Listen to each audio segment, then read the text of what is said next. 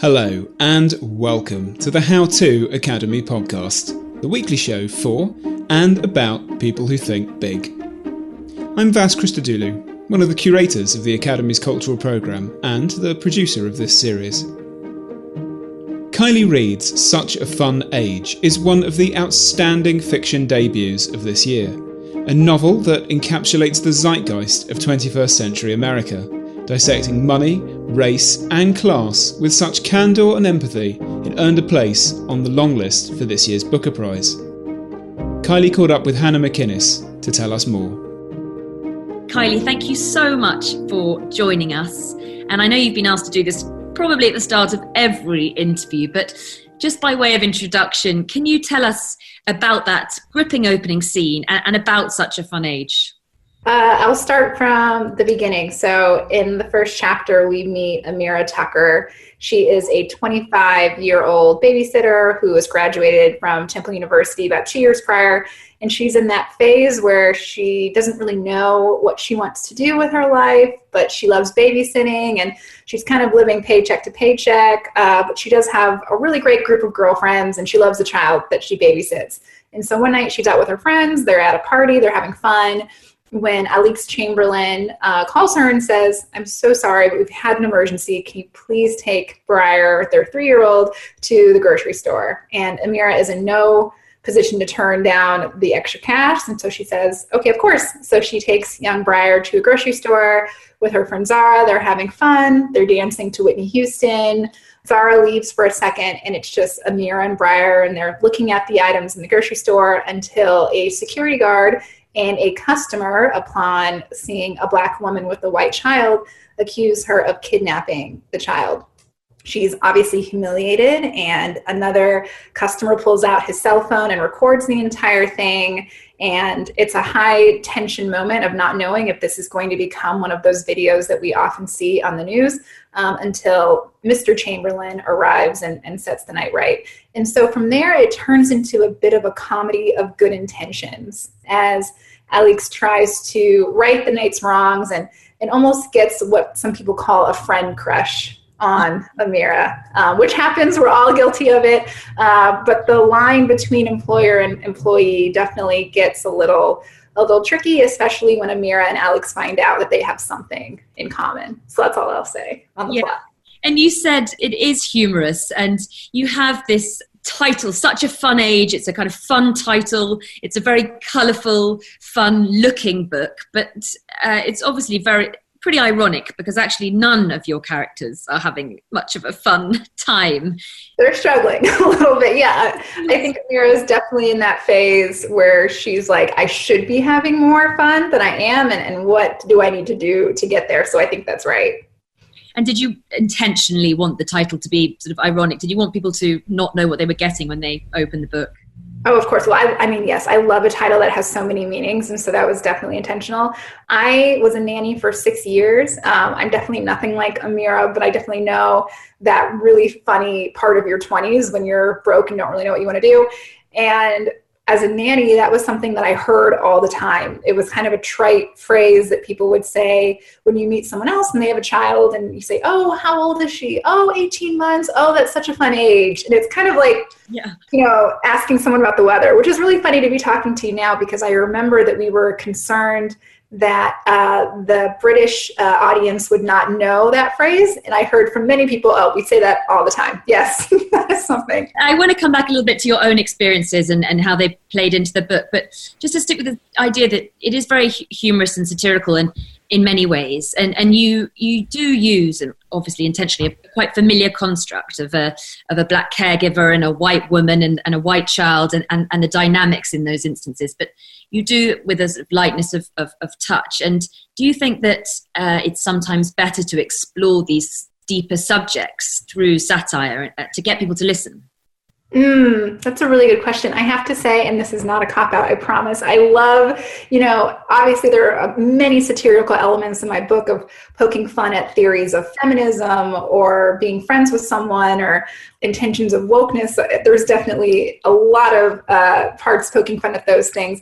At the same time, my first priority is always the story. I just want a gripping story where you forget about everything else And I think that the best satire can either be read looking for the satire or just read for the story. If the plot isn't pulling you along, I think that the satire won't work. And so in going into it, of course, I love making fun of things. It's my favorite thing to do, but the plot is always at the forefront.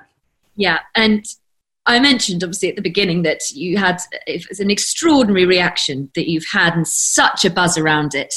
Did you expect anything like that? No, not at all. Not at all, which actually really touched me because it's such a low to the ground domestic story. You know, it's not the Da Vinci Code or Star Wars or anything like that. It's a very, you know, homey story about really almost petty grievances against people. And so I was so, you know, thrilled, like on a selfish level, that people are interested in the same petty instances that I'm interested in.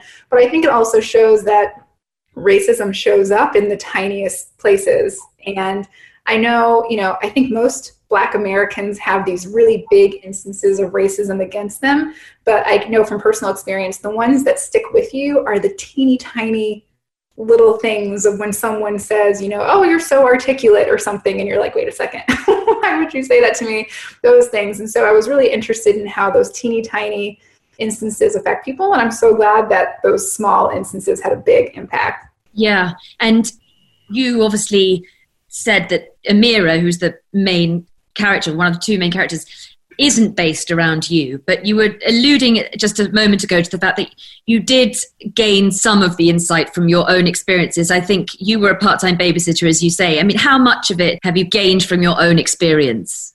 I think the feeling of working in someone else's home, I wouldn't have been able to tap into that unless I had those years of nannying. I've definitely had years without healthcare while I was nannying, and the fear that comes from that of, you know, playing with the child and having fun, but knowing, you know, if you break your ankle or something, it's going to change the course of your life because it's going to be hundreds, if not thousands of dollars to fix it. So I think it was easiest to tap into Amira's anxiety around paying for her life and her rent and all of those things without having health insurance, and also feeling like she was late to adulthood as her friends start to get, you know, promotions and serious relationships.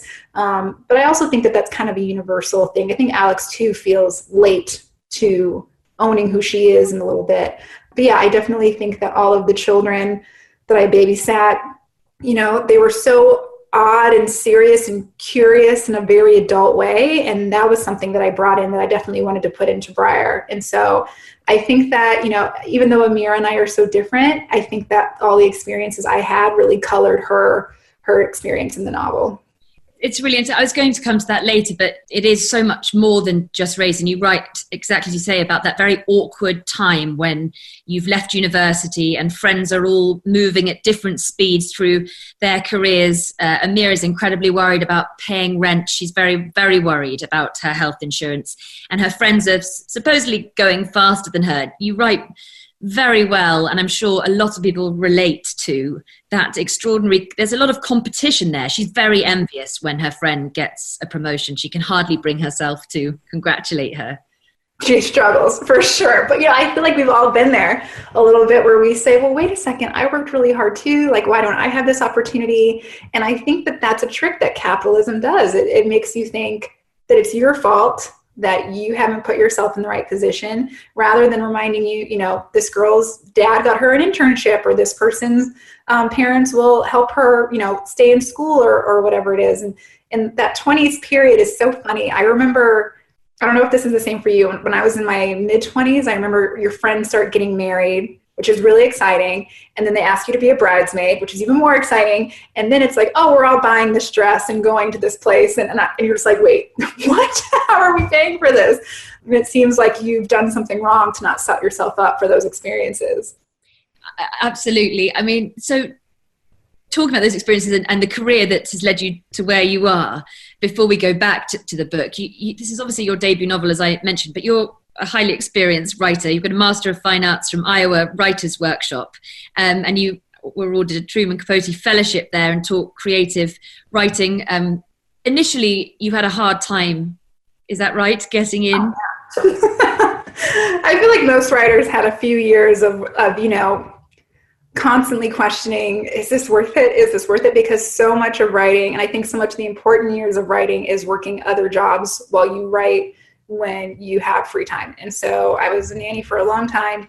I wanted to take writing a little bit more seriously. And so I got a job as a receptionist. And the biggest pull for that was knowing that I would be at work from 8:30 to 5:30, but like those were the hours and that was it. I didn't want to be someone like a bartender who doesn't know when their shift is going to end. I wanted to know exactly when I was working. And so I would write every Friday night after work for about 6 hours. And it comes with a lot of saying no to people and people not understanding and saying, why can't you hang out? It's not like you have a due date or anything. And there are many nights where it's just like, if you have like a bad night of writing, it's like, well, why am I doing this? And I applied to grad school for 1 year. I got rejected from 9 schools. There were tons of other rejections from literary journals. But the way I look at it now is that all of that writing is informing your writing in the future. You start getting used to your bad habits, your tendencies, and what you are good at. And so, of course, now I'm glad for those years, but in the time that it's happening, it's very difficult. And it just feels like, maybe I should just do what my friends are doing and get another job that wouldn't make me as happy. And so I do, I have a respect for Amira for not selling out in that way and just saying, well, this kid makes me happy. So let me try and do this as long as I can. There's certainly empathy for Amira, but I've heard you say in other interviews, and I feel this strongly in the book, that Alix is not a character that you are lacking entirely with empathy for. And she's a really complex, fascinating character. I know that you wrote diaries, didn't you, for your characters in order to prepare yourself. So looking at Alix, I mean, there's a lot going on. And there's a lot. She's a character that makes you wince and cringe, and she just tries, as you've said, so hard. But would you say that it's well-intentioned? You wouldn't describe her as a bad person? I wouldn't really describe most people as bad people, but I think it's really important to understand that good intentions can cause terrible, harmful ramifications. And so I understand the question that gets asked is she a bad person or does she have good intentions? But I think the focus has to be on impact versus intent. And if those good intentions are hurting someone, then they're ultimately bad actions. At the same time, the more energy that I put towards saying Alix is bad takes energy away from the systems that allow her to be this way. And, Alix has this job that focuses on letter writing, and some people would say that's not a real job. But in my opinion, it's not that she has this kind of silly job. The bigger problem is that Amira couldn't have a job like that. If Amira was sending people letters saying, you should do this with your company, they might look at her photo and say, who are you to tell me this? And I think that's the real problem here. And so, everything that I want for Amira in this novel are things that I want for Alix, which is a job that makes her feel like she's a part of a community, healthcare, a house that's not, covered in mold, and friends and family to support her. I think they both deserve those things. But Alix has free will, just like everyone else. And I think those good intentions lead her down a bad road a lot. So I'm going to carry on with her because she is just fascinating.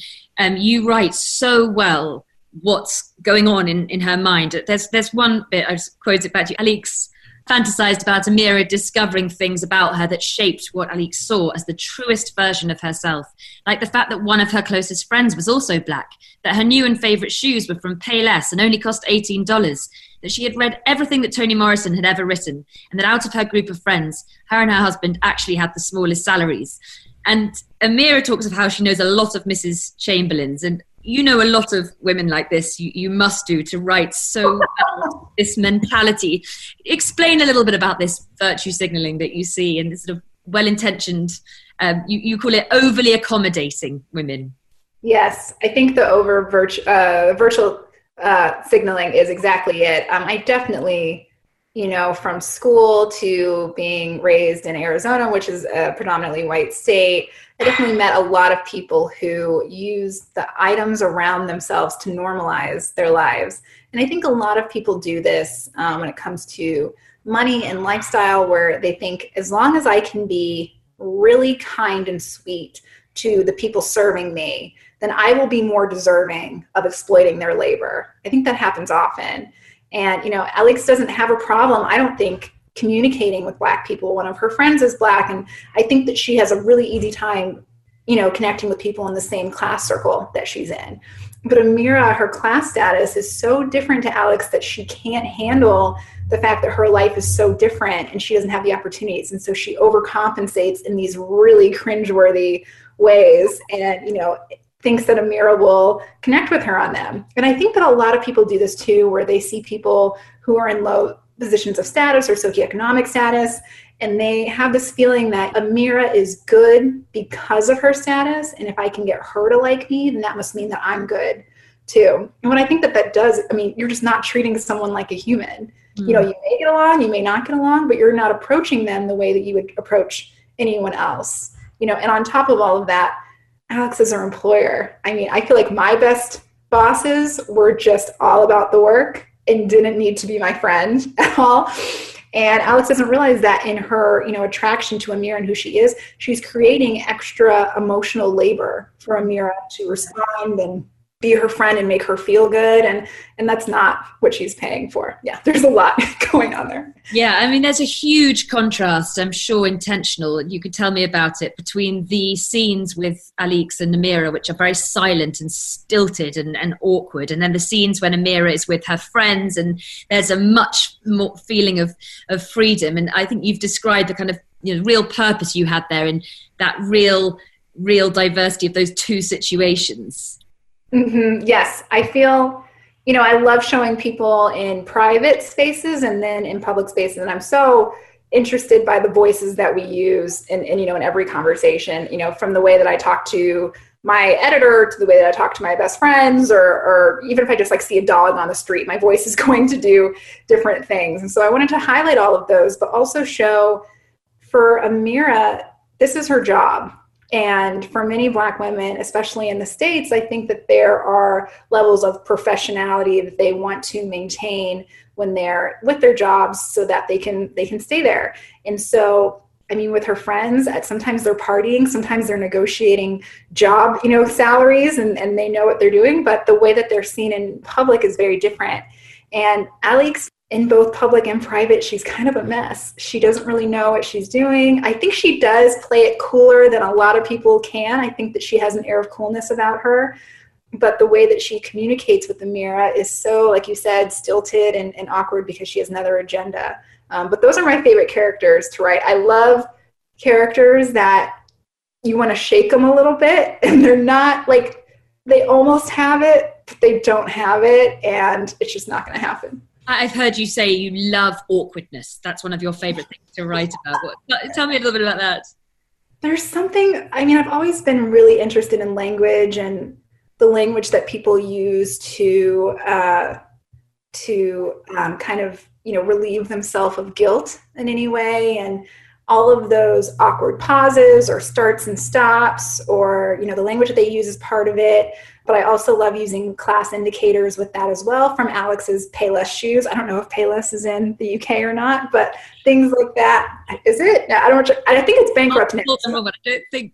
Anyway, yeah. It's okay. I love all of those little, class indicators that are so telling.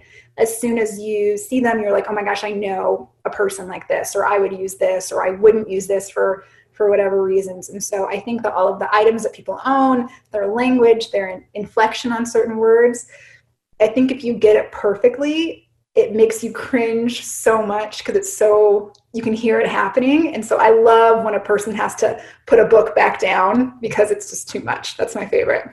And we can't spoil those moments, but there are very many moments in the book where you're reading it, but the awkwardness is very, very palpable. That sort of brings me to another part of we talked about people's reaction to it, but and you want people to squirm a little bit, I guess. Yes, absolutely. That's my favorite. Yeah. You want people to squirm, but do you have an intentional reader, for example, with this? Who are you thinking of someone that this is a type of reader, or that this is essentially aimed at? I think that before the book came out, I considered that it would be a read for people from 20s to 30s because that was the two main characters' ages. But I've been really pleased to see that a lot of high schoolers love the accessibility of it. And then, people who are in their 50s and 60s who also can connect to not feeling like they're where they should be in their life have connected to it as well. And that makes me really happy. I think that there's an accessibility with Briar as well. Everyone loves a 3-year-old. I think that for those who don't know, I mean, the toddler, you write about very, very brilliantly about her. I think you can't not.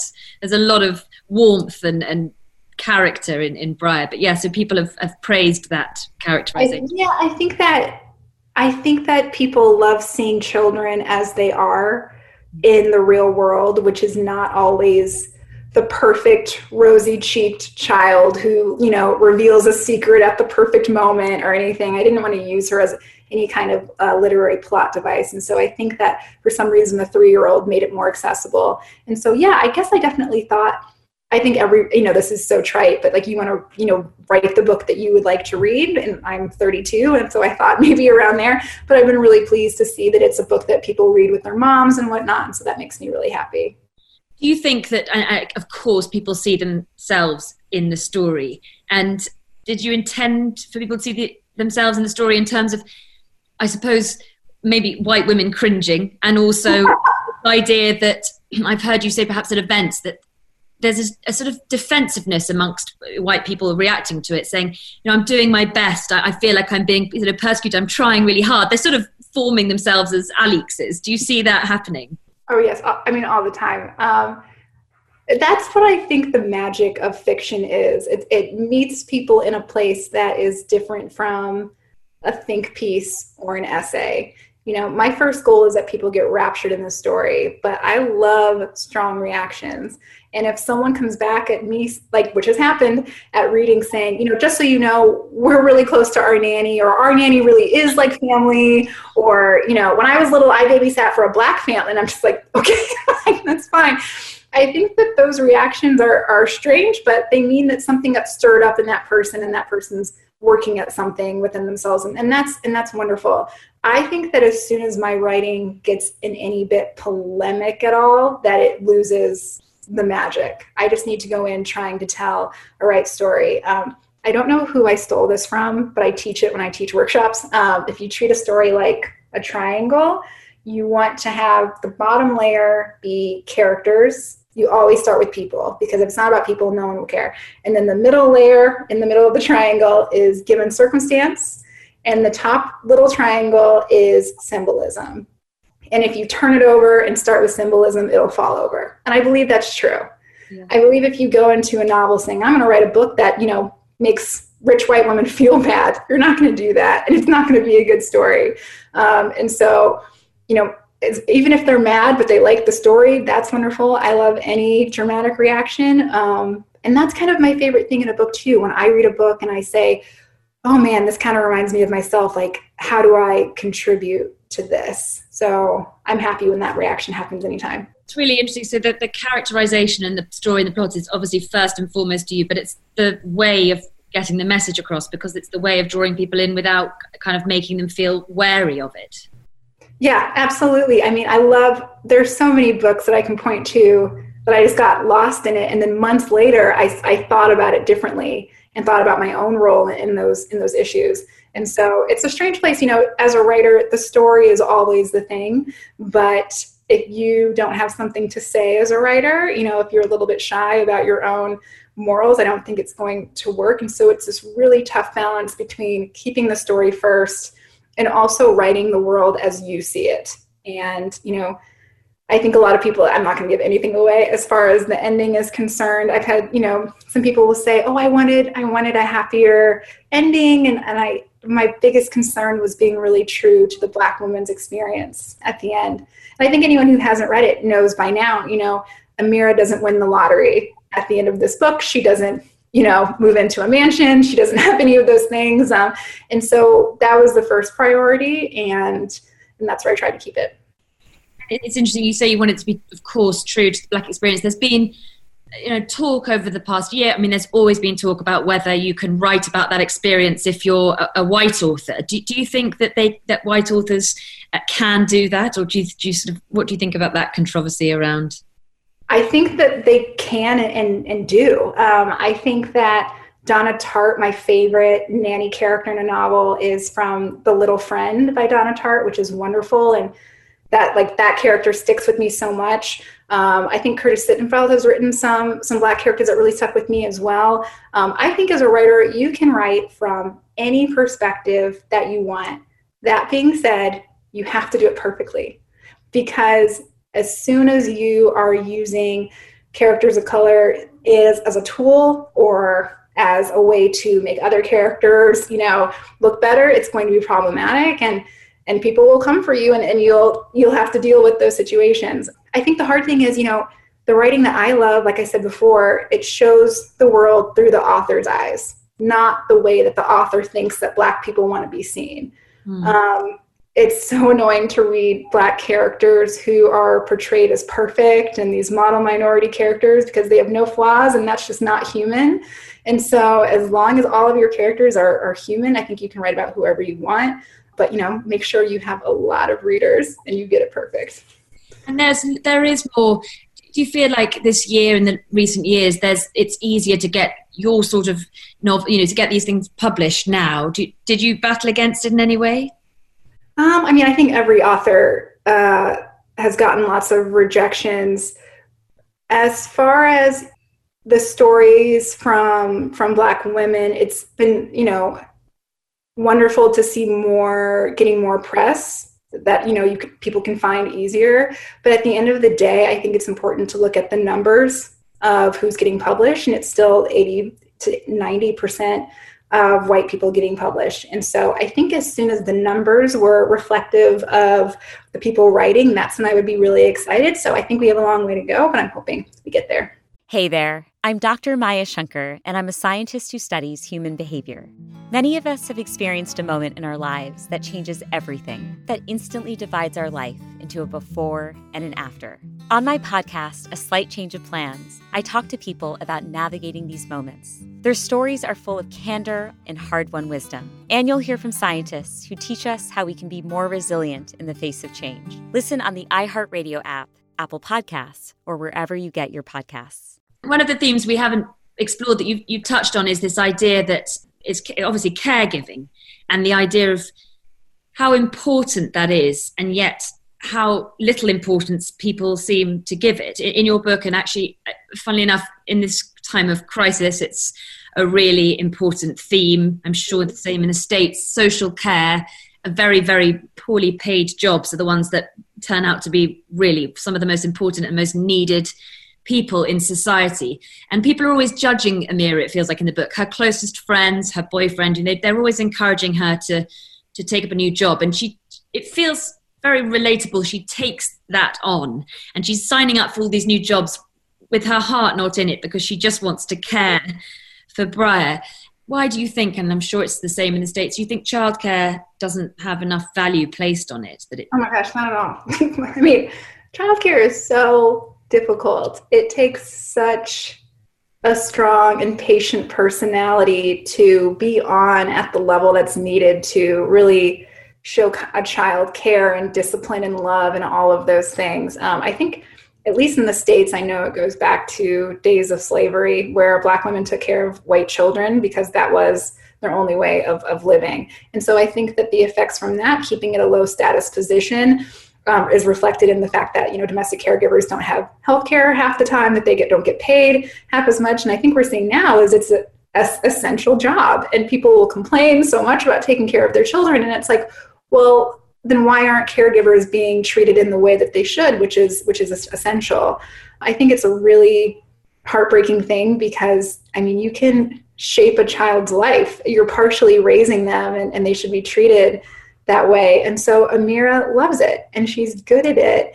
And I think that her, satisfaction with that is a threat to her friends and Kelly, and especially Tamara, who's another Black woman who is a principal. And I think that she subconsciously thinks, not only are you holding yourself back, but you're holding all of us Black people back from wanting more. When really, Amira's not doing anything wrong. She's a nanny. And I think that if domestic care positions like hers were treated like the important jobs that they are, there would be more steps to promotions and, getting classes to be a better child giver and making sure they're placed with the correct families. I absolutely think that more attention and funds should be put towards childcare. Do you, in a way that unifies Amira and Alix, because they both are left in this house on their own. There's very little presence from her husband. Oh yeah, I mean, where is he? Where's Peter? He's nowhere to be found. And I think that like happens in a number of different families where the responsibility of the child care is just put on the mother, and it's, my friend recommended this babysitter, here you go. And that's it. And they're just as much his children as they are Alix's. And I think that in the same way that Amira blames herself for not having a better job, Alix blames herself for not being a better employer when the whole responsibility has been left to her, and it shouldn't be. And so I think that they're both really suffering from, these patriarchal capitalism-like systems that leaves them in charge of the children. I mean, the time that Peter has his moment is really at the beginning. You've described that scene. He comes to try and sort of save the day. But importantly, and I think we can say this without giving too much away, one of the kind of most important thing in the book is this video that they have of the moment. And we're very, very used to that. We see these videos on social media all the time, on Twitter and in our timelines on the news. And there's the general feeling that them going viral is a good thing. It's bringing attention to the issues. But the book feels like it really questions that. Amira is really protective about it. She doesn't want this video to be seen.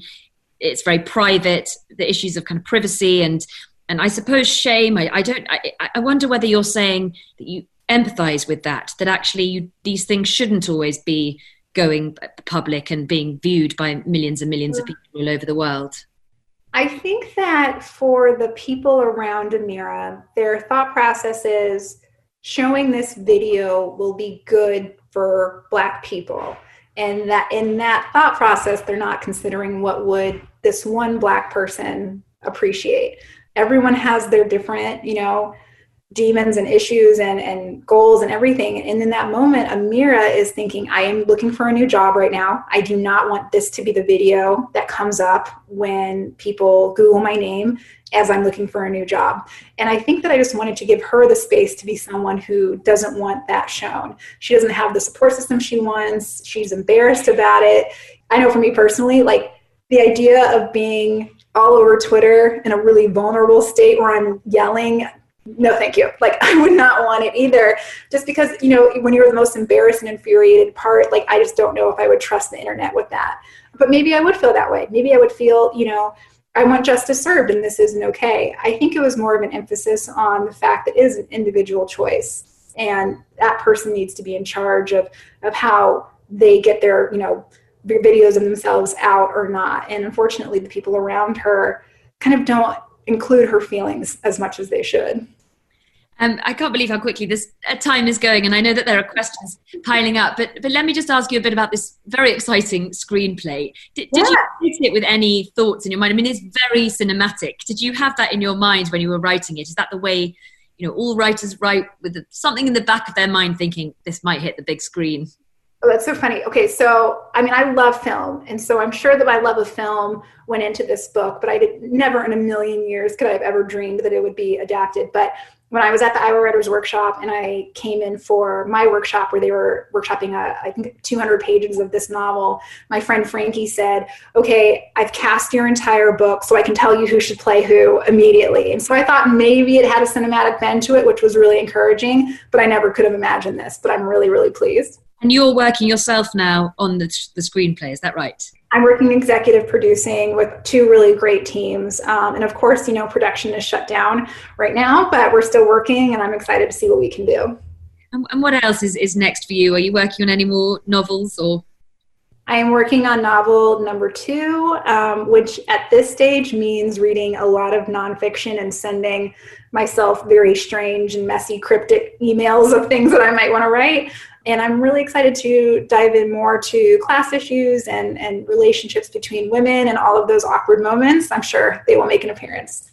I'm sure they will. And this is a book club, essentially. This is the How To Academy book club, a little different from perhaps sometimes what we otherwise do. So I wonder if you could tell us, for some people this time at the moment, lockdown is a time when they've never had less time to read, and they're absolutely off their feet with, well, childcare or whatever it might be. And other people are lucky enough to find it at a time where they're able to read more, and especially to sort of escape into books.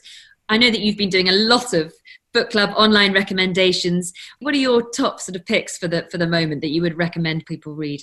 Ooh, okay. Well, for a time like this where time itself almost seems like it's going on forever, but moving slowly and quickly, I personally really love a little bit of absurdist short stories, and especially it's kind of less of a commitment than a novel, so that might help as well. David Bartem's short story, The School, is so wonderful. There's a writer called Megan Martin who wrote a book called Nevers, and they're really tiny little prose sections, and they're really great. I love George Saunders. He's wonderful. James Baldwin is a big favorite of mine, and his essays, Notes on a Native Son, are really wonderful too. I would suggest short stories. Just going to smaller literary journals like Diagram or Plowshares and saying, okay, I'm at least going to read these 20 pages, and that's going to be my goal for the day. So yeah, I would suggest some shorts. You mentioned James Baldwin. Who were your literary heroes, or who you model your writing on? Would you be able to say that there was anyone you particularly modeled your style on? It's so funny because all of my favorite writers, my style, I feel like is not like theirs, but I'm so inspired by them. James Baldwin for sure. Giovanni's Room really hit me in a good place when I was in grad school. I loved him. Like I said, Donna Tartt was a really good one too. I loved Alyssa Nutting's book, Tampa, which is another really uncomfortable read, but it was very good. And for this novel too, I read Leila Slimani's The Nanny. Yeah. So good. I mean, you know from the first page that there's a murder, which is like wonderful for me as far as a read goes. And she really captures the class dynamics of domestic workers in a really great way. So she's a favorite too. Okay, I'm going to just check out the question box, which oh good. The first thing I see is I love this. How great. Okay, so one of the characters that we haven't talked about all too much, but we can now, because obviously he is going to come into it, is her boyfriend Kelly, who in many ways, am I right, it shares some of the things with Alix in the sense that he's trying to overprotect her and sort of trying to prove that he has this black friends, and he has this. They have similar qualities. Someone says here, have you come across men like Kelly? Or you describe him in the book as a white savior, I think. It's so funny. So many people said that this book was attacking the white savior, and I have to say that was never an intention of mine. It was a lot more almost shallow. I wanted Kelly to be a really hot guy who thinks he's really down. He is definitely very, very appealing character in loads of ways. And someone says, have you come across him in your own life? Is he an amalgam of different white men? And then they say in brackets, in total transparency, I've only read half the book so far. That's totally fine. I've definitely met characters, both male and female, who think that their approximation to Black people makes them a more interesting person. And I think that something else that happens with Kelly and Amira's relationship is the fact that he's 7 years older and makes a lot more money than her. And so he can get a little bit condescending and too comfortable with her to this point where she has to say, wait a second. And it's hard because, she's 25, she's not trying to get married. And she's like, this will be fun. This guy's hot. Let me see how this goes. And it gets a little bit more serious. But I think most Black people in the States have come across white people such as Kelly who get too comfortable to a point where they want to meet you on a Black level, wherever that is. And I have to say that the reaction I think a lot of Black people have is to do what Amira does, which is say, you know what, I'm going to ignore that for now because I don't want to make this even more awkward. We'll see if that comes back again. And so that's definitely something that Amira has to deal with. So I would say yes. I haven't met Kelly per se, but I've met Kellys in my life. I'm glad that the prompting to bring him up, and I mean more people are saying, what helped you, I suppose, develop his character? Did anything specifically help you with develop his? I think Alix kind of helped as well, thinking of someone who Alex would have who really would have stuck in Alex's mind and not let her go in this way. I remember my teacher, when I workshopped this novel, said that Kelly was so tall and he had these huge hands that they kind of become stuck in your brain a little bit. And so I think that his large physicality was a huge part of how he tries to meet people on their level. I don't know if you know, when you meet someone taller and they kind of try and seem smaller a little bit. I think that he does that with his whiteness too, and tries to meet people where he thinks that they are. And so I'm not sure if there was a person that made me think of Kelly that way. But I will say, a lot of Black weddings or groups that I've ever been in, there's always that one white guy who thinks they're very down. They will let you know. Someone says, and you've spoken a little bit about your writing career in early days, and what advice, they say, would you give to someone writing their first book, especially with regards to fear of failure and also paying for writing classes and workshops, whether you think they should do that? Oh my gosh, I have so much to say. I'm going to try and do it so quickly too. I think fail early and often. You will go back and delete and change so many things, but there were so many chapters in this book that the way that I learned what it needed was by writing what it wasn't. So there were many chapters that I wrote from Amira's perspective, and I was done, and it was 20, 30 pages, and reading them over, I thought, nope, this needs to be from Alex's perspective. And it seems in those moments like a failure because you have to scrap so much work, but that's all a part of the process of learning what your story really, really needs. As far as paying for writing classes, which are so expensive, I started asking for them for birthday presents. And so that really helped. I think 2 summers ago, my husband got me a writing class for my birthday, and it's just one less thing that you have to worry about in that way. And so that's always a good one. But I was working in coffee shops trying to pay for, applications and things when I was doing this. It just depends on that person's, position. I in so many ways, I don't have children or, a mental illness or anything like that like holding me back. But there's so many people who have all of these very real things. And so it just has to meet you where you're at and you can comfortably write.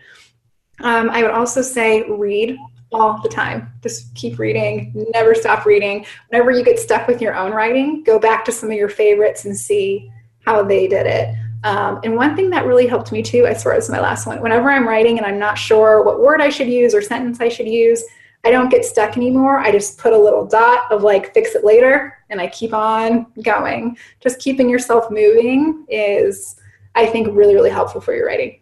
I'm so glad people are bringing up different characters, because there is another intriguing character. I mean, as I said at the beginning, the characterization is so wonderful, and there are so many fantastic characters. And Tamra, Alix's friend, people are saying, is she meant asking you to be a likable character? Someone says, I'm a Black woman and wanted so much to like her, but I couldn't stand her by the end. It's a really conflicting feeling. And someone else says, can we please have a spin-off where we get Tamara's story? So I think she is quite an intriguing character because, she marches Alix around, doesn't she? And her ideas for improving Amira's life are quite hard to sort of empathize with. I mean, yes. I mean, one, I love when anyone feels so strongly towards a character. So be it love or hate. So that's wonderful. Tamra, she is a very interesting person who has, I think, really high respectability politics. And she really thinks that there's a certain way to be. And so, like a lot of the other characters, her intention is to help someone, but she doesn't realize her intention to help someone is more make someone else like her and have her values, even though there's a lot more ways to live than to be, a wealthy principal in New York City. Tamra was really fun to write because I loved watching her try to meet Amira on her level and try and, like this young person with her. And I think that a lot of white people have another Black person in their class circle encouraging that behavior. And for Alix, Tamra is the one that pushes her to help this person even more and kind of makes it even worse. But Tamra, yes, I've met a lot of Tamras in my lifetime. They're very difficult to be around, which Amira finds too, but more than anything, they make me squirm a little bit. So that's probably why I put her in there.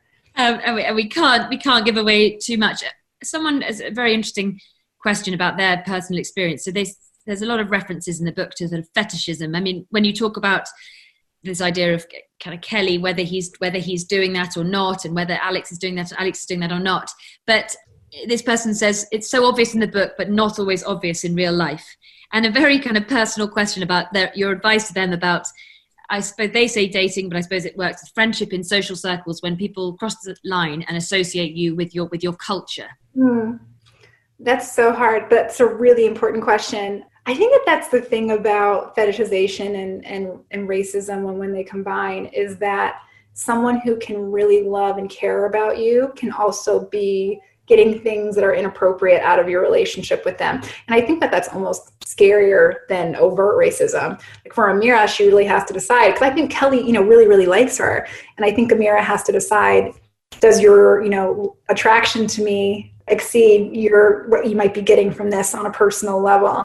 And so I think it's an individual decision depending on how that person is. I think with anyone, if you see someone acting differently around you than they do around other people, or using you for any kind of street cred in any way, that is a problem. I feel that the only person who can know those things are you. And if you feel uncomfortable with those things, get rid of them. There's a lot of people in the world. And another character that people are bringing up in the questions is Briar, who we've spoken about a little bit. Someone says, I love her the most. It's not original, but she comes off the page. She's lovely. Was she modeled on children that you looked after? And I suppose the relationship with her and her mother, is that something that you familiar with? Or where did you get the character of Briar from and write about it so brilliantly? Right. I did count once how many families that I babysat for in New York City, and it was about 55. So I met a lot of different children, and I worked at a birthday party studio where I did parties for kids about 7 to 8 times a week. So I came in contact with a lot of very cute children, and I really learned about how serious and odd and sweet children can be. So I think that she might be an amalgamation of a lot of children that I met. I did babysit one little girl every Saturday for about 2 years. Her family was really lovely, and she loved smelling tea bags. And so that is where that came from. It's so funny because I think she's 11 now, and she came to one of my readings in New York City, and she was on her phone. I was like, oh my gosh, you're a grown person that used to smell tea bags, and I would watch after you. So that one for sure. And someone says, how do you you touched on this a little bit before, but it's an interesting point, is how you keep the balance between writing your own experience and writing fiction. Is it something, do you ever have to sort of check yourself in that? That's a good question. There are so many writers who write autofiction in a really beautiful way. I'm really not one of them. I think other people's lives are so much more interesting than mine. But all the time I'll hear a child say something, or, if one of my friends says something, and if I think that would be amazing to write a scene around, I'll put that quote into a scene and figure out the situation that would support that scene the best. I think it's really important to understand if something happens to you and it's so funny and you're like, oh my gosh, I have to write about this, and you write about it and you give it to a workshop and they're like, this isn't reading right. You can't say, but that's how it happened. You have to craft that scene so that it reads with the same impact. And that means changing things around a little bit. So I think the answer there is focusing on what works in the story the best, which isn't always what happened in real life. And another person says, again, we touched on a little bit about the video and the kind of issues about whether it's a good thing or not that these things go viral in the digital age, but social media is an important theme, and Ameera is she's not on Instagram. No one can understand that. Alix spends her whole time trying to find out about her life by going through her social media. And someone says, they would expect her to have been. Was there a particular reason for her sort of being very hard to find online? Yes, absolutely. Well, the one funny thing is I do have a few friends that are not anywhere on Instagram or on Twitter. They just do not have time for it. And it kind of feels like, in the same way, okay, I've never read Harry Potter, any of them, and I feel like I just didn't do it when everyone else was doing it. So it's just not something that I was doing, and I feel like Ameera is kind of with that, with social media. But Ameera, in a deeper level, she thinks, what would I put on it? I can't put someone else's child on my Instagram. I don't have money to do any fun things, and I'm not super secure with where I am in life right now. And so I feel like Ameera kind of sees herself as a before photo, and she thinks, when I get my life right, then I'll get Instagram and I'll have things to show like my friends do. So I think it's just another part of her insecurity about where she is at life. Yeah. Somebody wonders whether you model, you say you weren't Amira, have you modeled any of her friends on particular friends, or do you try and keep it all very much fictional? Yeah, none of her friends were modeled after my friends. But I will say, it's so funny because people love to ask, are you any of these characters? I think if I shared personality traits, it would be Briar. I need to know what's coming next, what's going on immediately. So Briar and I definitely have that nervous energy of wanting to know what's coming next. But Amira's friends, I have a group text of women that I'm always communicating with as well. And my best friend, Christina, definitely, when jobs became available, she jumped up and down with me. And so I've been really, really lucky to have wonderful girl friendships. So I would say that I'm definitely inspired by that. Certainly a book about powerful friendships, and they are also incredibly important to Alix as much as they are to Amira. Someone says one of the reasons they love the book is because, as we mentioned, it's funny and witty and a real lightness of touch in dealing with very serious issues. But it's so hard at the moment, they say, to find great comic fiction, and wondered which other authors inspire you specifically in writing comedy. Comedy, that's such a good question. There's a book called Special Topics in Calamity Physics by Marissa Pessel, which I think is so funny. Kind of a wild card one. I love it when authors can admit what a mess they are. Kat Marnell's book, How to Murder Your Life, really cracked me up. I'm trying to think who else really makes me laugh as far as comedy is concerned. I'm going to throw a TV show in there. The TV show Atlanta with Donald Glover made me laugh so much. And I think a lot of writers are inspired by scripts and TV scenes that they see. And so those are definitely inspiring to me too. And the workshop that you went to, someone was asking whether you could describe, obviously you went there to get your MFA, but what was it like workshopping a novel that deals with race and environment that is, I'm assuming this person says, predominantly white? That's a great question. So the novel workshop, workshops are such a mixed bag, and some of them, depending on the people there or the professors or whatever, you can have really good ones, and then some of them are like, you're dreading this every week. I got really lucky with my novel workshop because the teacher was wonderful. The people in the class were wonderful too, and there were 2 other Black women in the class, which always helps.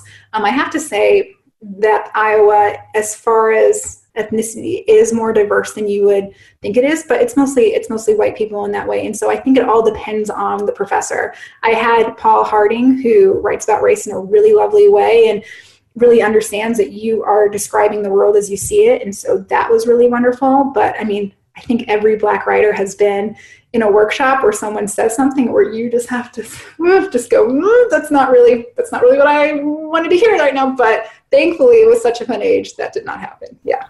I'm so grateful for you to coming in, and we're going to have to sort of wrap it up. But I was going to say, some people are asking some questions about the title and various things that we mentioned at the beginning. So just to reiterate, the How To Academy will be sending everyone who's tuned in a link to the event, and also a link to where you can buy the brilliant book. And I've only just really registered that I was going on about this cover, but you have behind you another equally fantastic cover. But they will be sending you a link so that you can go and click on that and go to the independent bookshop to buy the book. So I would really encourage you to do that. If you haven't had the treat of reading it already, I'm sure you can tell from the conversation, there's no reason not to, especially before the film comes out, which I want to be able to see it in real life. So Kylie, thank you so very much indeed for joining us. This was really lovely. Thank you so much. I really hope that you'll be back in person at some stage soon. Thank you very, very much. Thank you. Have a good one. This week's show starred Kylie Reid and was presented by Hannah McInnes. It was produced by me, Vas Christodoulou, and edited by John Doughty. Catch up with more of the world's literary luminaries and creative geniuses with our nightly live streams at howtoacademy.com. And as ever, don't forget to rate, review, and subscribe to this series wherever you get your podcasts. Thanks for listening.